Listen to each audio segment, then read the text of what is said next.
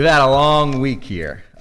We did some more updating this week. I don't know how many people check it very regularly, but there's a new website up at greenfieldchurchofchrist.org. We've got some new printed materials like the Connect cards in your pews. So if you're new here with us this morning, and I know there are a few, we'd really appreciate you filling one of those out so we can get to know you a little bit better. And I hope you'll stay around for a few minutes so we can say hello if we haven't gotten a chance already. But we just started using this tagline, rooted in Christ and growing in family. And so we're taking the month of October to talk about what that means. And we started looking at what the Bible means when it says that we are branded. What is the Christian brand? And we started looking at what that really means for Christians. What's the mark that distinguishes us from other groups? And we found it's never really going to be this little sprout that we have up on the screen. It's always going to be the Spirit that's living inside of us, branding us, marking us as who we belong to. And it's a gift that we're given when we obey the gospel. And last week we talked about being rooted in Christ, as Paul puts it in Colossians 2. That it's the only firm foundation for us to grow on. Nothing else we can say, nothing I say, nothing you read in some book, nothing the self-described experts think up is going to do a better job than the Bible will. If a person can't be protected by the teachings that are found in the Bible, if they can't be changed by the words of Scripture, if they can't be taught or rebuked or corrected or trained in righteousness by God's word, nothing I say or anyone else says is going to get the job done. That's why our goal here isn't to hear a motivational speech from me once a week. It's so that we can root ourselves in Christ and in His Word, going deep into that Word, so that we can know and we can understand the truth for ourselves. Next week, we'll finish up the series by talking about the name that's out on the sign, Greenfield Church of Christ, and what that means and why that description is important. But today I want to continue with the second half of this tagline, growing with family. And like I said, our family's had a long week. We've had some really great times this week. Group met for some CPR training on Thursday. I think Andy said we had about 40 people come to the fall party on Friday for some chili and some s'mores and for some singing and those kinds of things. Those are great reminders of the incredible fellowship that the Christians here in Greenfield share. Incredible reminders of the family that we have here. And it's also been a hard week for us. On Monday, we found out that we lost Becky. And that's been a reminder, too, of how close the relationships we have are here in the spiritual family. Over and over in the New Testament, we see people addressing each other as brother and sister. And those aren't just vague, empty words. Becky was our sister. She was as close to many of us as physical family. And losing her is just as hard for some of us as losing a physical brother or sister. And we're rejoicing because we know the hope that Becky had, but we're still going to miss her dearly. Part of our family is gone. And it's a reminder that this description of the church as a family is not vague or abstract. And in fact, Christians can grow relationships that the rest of the world won't even be able to comprehend until they see Christ. And that happens because Christ showed us such incredible love that when we fully understand that gift that He's offered us, it just exudes out of us. Love will pour out of us when we know the love that God has shown us. 1 John 4, it says, "Beloved, let us love one another, for love is of God. And everyone who loves is born of God and knows God. He who does not love does not know God, because God is love." In the 1600s, the king of Sweden was Gustav Adolf II, and he was considered one of the great military strategists of his day. There's museums dedicated to his work now that you can go and visit, and this is one of the things you can find in those museums.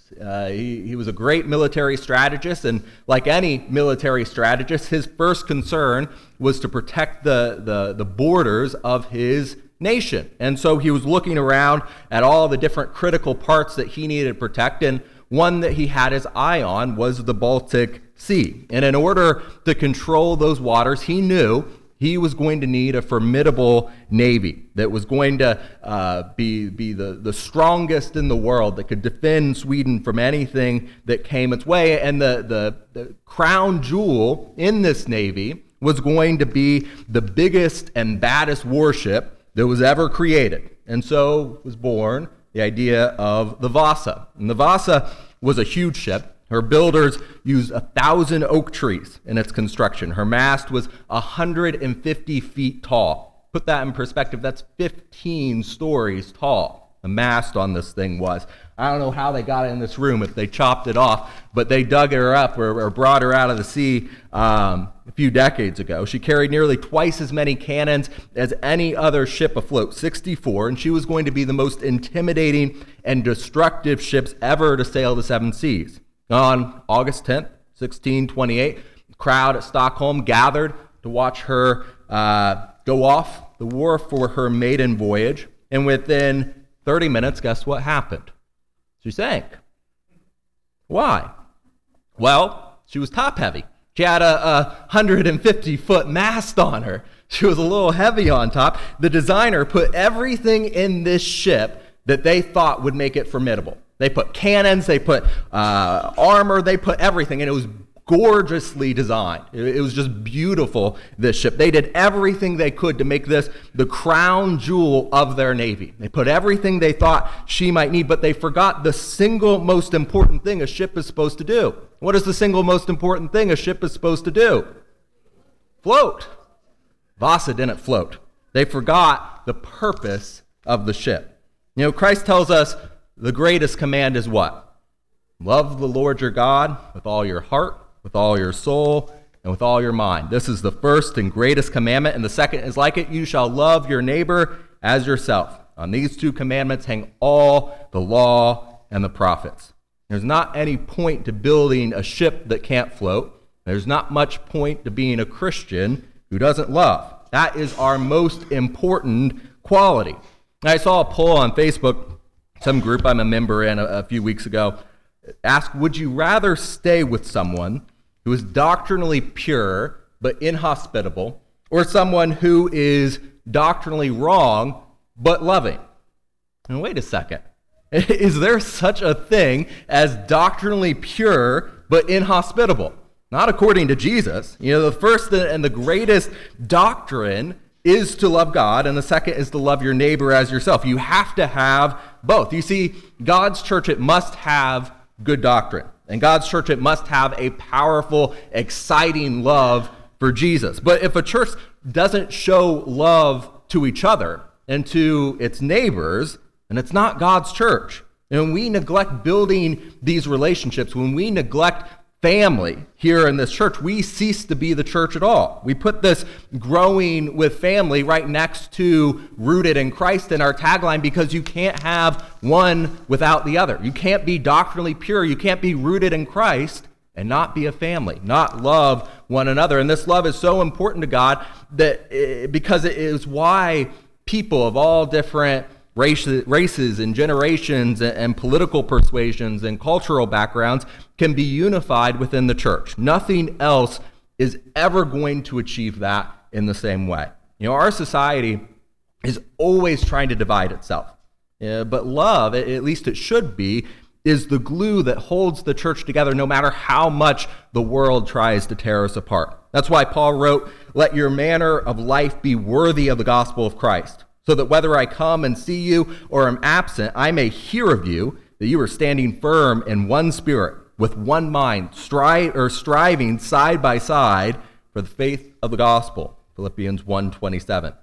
And as I was studying for this week's sermon, I was amazed how often Scripture stressed this concept of unity. You know, way back in Psalm 133, starting in verse 1, God declared, "Behold, how good and how pleasant it is when brothers dwell together in unity." 1 Corinthians 1:10, Paul wrote, "I appeal to you, brothers, by the name of our Lord Jesus Christ, that all of you agree that there be no divisions among you, but that you be united in the same mind and the same judgment." And one of the most powerful passages on the idea of unity is found in Ephesians 4, starting in verse 4. Let's start in verse 1. I urge you to walk in a manner worthy of the calling to which you have been called, with all humility and gentleness, with patience, bearing with one another in love, eager to maintain the unity of the Spirit in the bond of peace. There is one body, one Spirit, just as you were called to the one hope that belongs to your call, one Lord, one faith, one baptism, one God and Father of all, who is over all and through all and in all. Over and over in the Bible, we see that we are supposed to be one family, united. That Christians, no matter who we are or where we are or when we are, should be able to call each other brother and sister. That was the family that Jesus prayed for in the garden just before his crucifixion, right? He prayed that his disciples may all be one, just as you, Father, are in me and I in you. Jesus said one of the reasons he wanted us to be a family was so that we would be, or that we may be one in them. John 17:21. In other words, a church that is not unified is not in Jesus. It is not in God. Literally, a church that will not love each other as family is not in Christ, Jesus. It's not rooted in Christ. A church that will not love is not concerned with what God wants. They're concerned with what they want.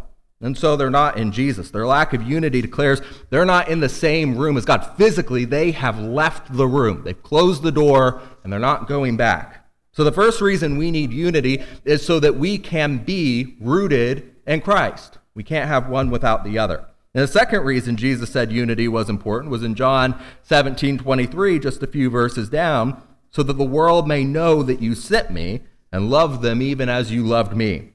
Earlier in John 13:35, we're told by Jesus, by this all people will know that you are my disciples if you love one another. You see, other people can see this family. They can tell if the love we have for each other is genuine or if it's a facade. Loving one another is a sign of who we are. If we love one another, the world recognizes who we belong to. Our society is at a point where we are ready to hate each other over just about anything and everything. I might not like my coffee with cream, and I'm willing to hate you if you take it with cream at this point. We are ready to divide over anything.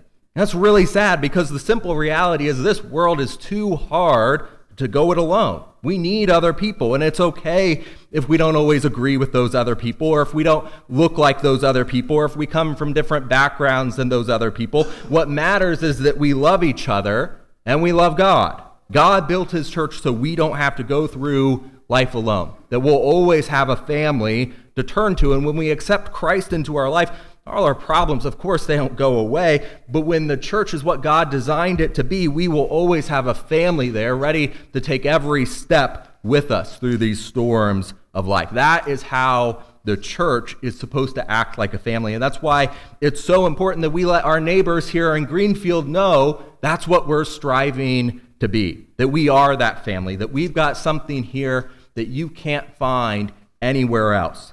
Now, we're blessed with this loving family already here in Greenfield. It is incredible what we have, but it may not always be that way. We may get to the point where we're still going through the motions, of course, of calling each other brother and sister. People do that everywhere, but they don't have the fellowship that we share here.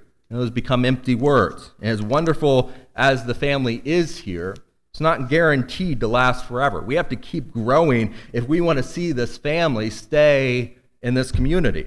And of course, we know we need to grow numerically. We have so much potential left to invite people to hear about Jesus. Just think about it. This room, it holds 299 people. That's what the fire marshal says we're allowed to have. We're averaging about 84 every week. That's 215 seats that we can have someone sitting here and hearing about how the Son of God came to conquer sin and death. Why would we not be taking advantage of that? We have so much opportunity to invite people to hear the good news, and that, of course, is part of how we grow. We're to go out and make disciples. But we know that's not the only way we grow as a family. It's a good way. It's encouraging.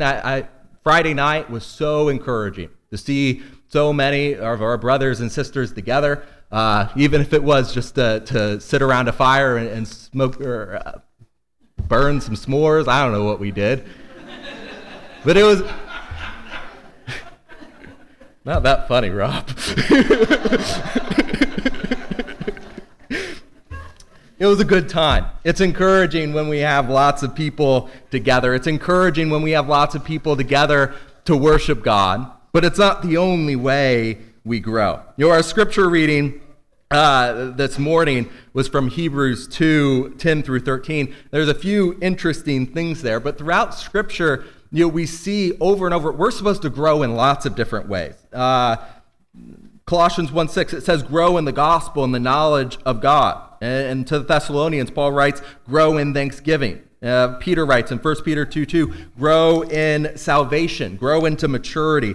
2 Peter 3:18, grow in the grace of Jesus. And of course, in Ephesians 4, we've already read it, grow into maturity and love. There in Hebrews chapter 2, it tells us first that Noah read for us, we're not only brothers and sisters in Christ, we are brothers and sisters of Christ, that he loved us enough to bring us into his family, that we can inherit his throne with him. I can be called a child of God. And secondly, the writer of Hebrews tells me the example that Jesus set for what this family was going to look like. Noah read for us already in Hebrews 2. It was fitting for him, for whom are all things and by whom are all things, in bringing many sons to glory, to make the captain of their salvation perfect through sufferings. For both he who sanctifies and those who are being sanctified are all of one, for which reason he is not ashamed to call them brethren, saying, I will declare your name to my brethren. In the midst of the assembly I will sing praise to you. And again I will put my trust in him. And again, here am I and the children whom God has given me. Jesus is willing to call me brother. He welcomes me as a child of God. And he says, in this family, we declare the name of the Father. We sing praises to him. We put our trust in him. Being a family doesn't mean we just throw a great pitch in once a month. It means that we help each other grow closer and closer to God. That's true love. Sometimes this family has to speak truth to each other when one of us is veering off the path. Because growing this family doesn't mean that we always get every seat filled. It means that we are adding children to the family of God, children who are willing and eager to sing praises to the Father and obey him. 1 John 1:7, Mike read it for us before communion. But if we walk in the light as he is in the light, we have fellowship with one another, and the blood of Jesus, his son, cleanses us from all sin. The blood of Jesus is what unites us. It's not always going to be personal preferences. It's not always going to be because we always naturally get along. That's not why we're united here. It's because we are washed in the blood of Christ, and that's what makes this family special. Let's go back to Philippians 1, because Philippians is unique among Paul's letters, right? It's the only one that we see no direct condemnation for what they were doing. The Philippians, they seem to be doing most things well. And like us, they didn't seem to have a problem with unity.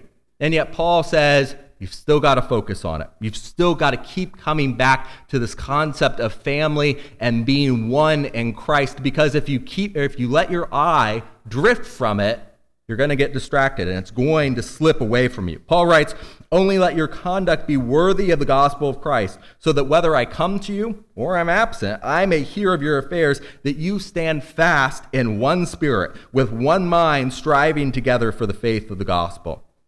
And then in verse 28, he tells us why this is so important. It's so that we are not in any way terrified by your adversaries, which is to put them to proof of perdition, but to you of salvation, and that from God. In other words, our unity, our love for each other, not only tells the world who we belong to, but it protects us from the world. It tells them that nothing is going to break us. And if we let our eye drift from that, if we say, we don't have to focus on unity, we don't have to focus on family because we've already got it, it will slip outside of our fingers. But when we're united, we don't have to be frightened of what anyone's going to do to us, because we have a family here who's ready to stand with us through it all. And that was what Paul was challenging the church at Philippi to do, to stand shoulder to shoulder and side by side for the truth. And when the church would do that, no opponent would be able to stand against them. And that is what God is calling us to do. These are not suggestions. These aren't things that we crochet on a nice throw pillow to encourage us. Unity and family isn't something that makes us just feel good. These are marching orders from God.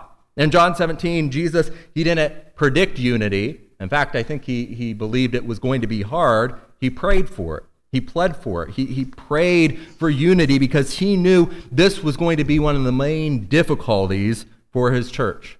And of course, we see it in too many divided congregations, and we need to focus on growing in that love so that we can maintain our family here, because we don't want to become like them. But Jesus wasn't just saying pray for the Christians in Greenfield, that they be united, and then pray for the Christians down in Bloomington, that they be united, and pray for the Christians up in Muncie, that they be united. No, he said pray for all of us, that we will all be one. We don't just have a family here. We have a family in every corner of God's creation. We've been cleansed by the blood of Jesus, and Christ prayed that every member of that family would be one too.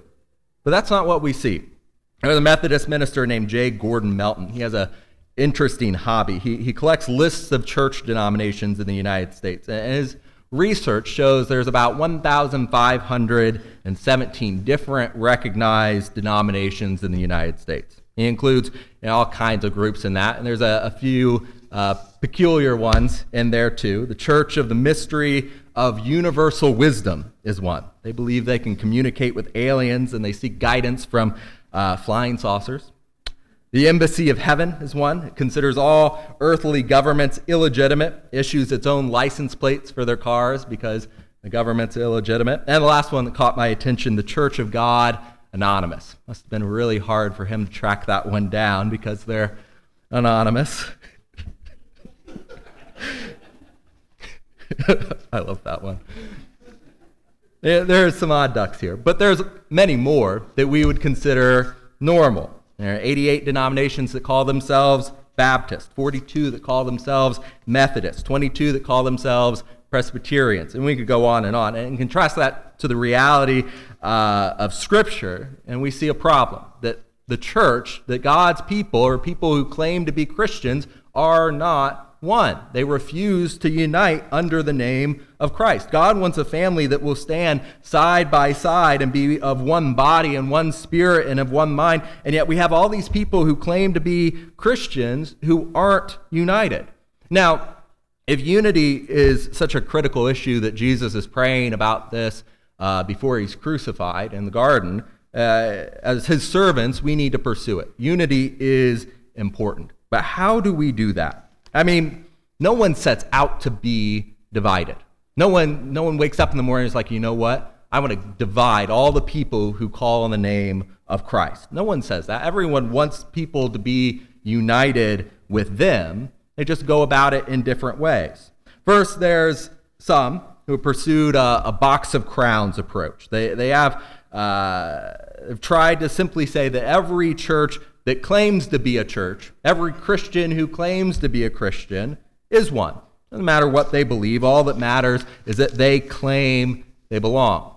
Of course, we see a problem there, that if we follow that to the logical conclusion, we'd be forced to accept groups that nearly everyone agree are not Christians, that they have so thoroughly distorted the truth that they aren't even in the same framework that we're working in. They claim to be Christian, but they hold such a perverted view of God and Christ. They've added to God's word, literally books added to his word, but they claim to be Christians. And so under this box of crowns approach, we'd have to include them in the family. That's not going to work.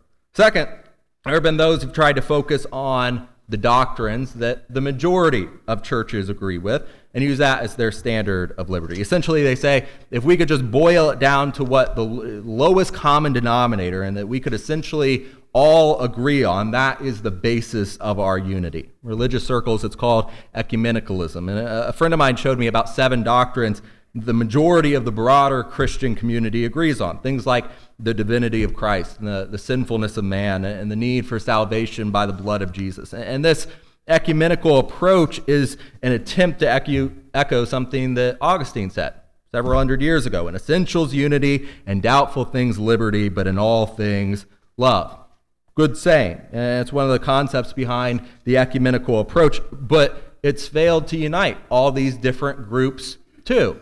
Part of the problem is this essentials category has gotten so broad that it's basically just agreeing that the sky is blue and then we're good to go. That's not how we agree. The problem with ecumenicalism is that it seeks the lowest common denominator. It focuses on what almost everyone can agree on, and that means that it's not based on very much at all. It's a majority vote mindset, and it tries to have unity while ignoring all the real reasons for division. It ignores unbiblical terminology that lots of churches uses. It ignores man-made names and traditions and creeds. Mark Twain said, you can tie two cats' tails together and have a union, but you don't have unity. And that's what this is. You've got two cats that are tied together by the tail, and you might call them united. That's not what they are. It won't give you unity. It certainly won't give you family. It'll just give you a facade. And you can't base a family on a facade. Now, there's a third approach, Jesus' approach. And we see it here in John 17:17, where Jesus prayed, sanctify them by the truth. Your word is truth. What was Jesus saying? He was saying that the only way to be a member of God's united family was by the power of God's word. Nothing else has the power to unite people from all over the world, of all different generations, of all different races, languages, everything else. Nothing else has the power to unite us. Otherwise, the world would have already accomplished it. True unity cannot be attained by consensus. True unity cannot be attained by a majority vote. True unity cannot be found as long as we are relying on my opinions and your opinions. Society is so divided because everything is based on opinion. As Paul puts it to the Romans, society has given up truth for a lie. We're living in alternate realities. So of course, we can't figure out how we're going to agree in a world that has absolutely no absolutes, as contradictory as that may be. We want a united family of God more than anyone else, and we know that the only way that we can have it is by giving up our own opinions and accepting God's truth. We may still have some disagreements after we decide to do that. That's got to be our starting point. And as we grow as a family here in Greenfield, we need to realize that this is not an issue that we can afford to ignore.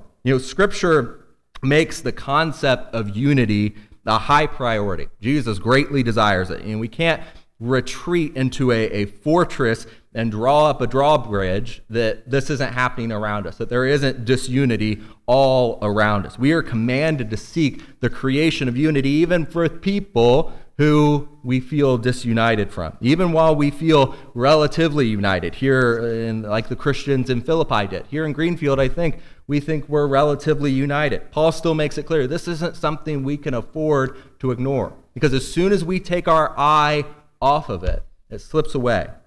Second, we don't surrender our principles. We can't solve the problem by simply ignoring it or giving it away. We have to know what we believe and why we believe it, and we must cling to the foundation of Christ and His Word.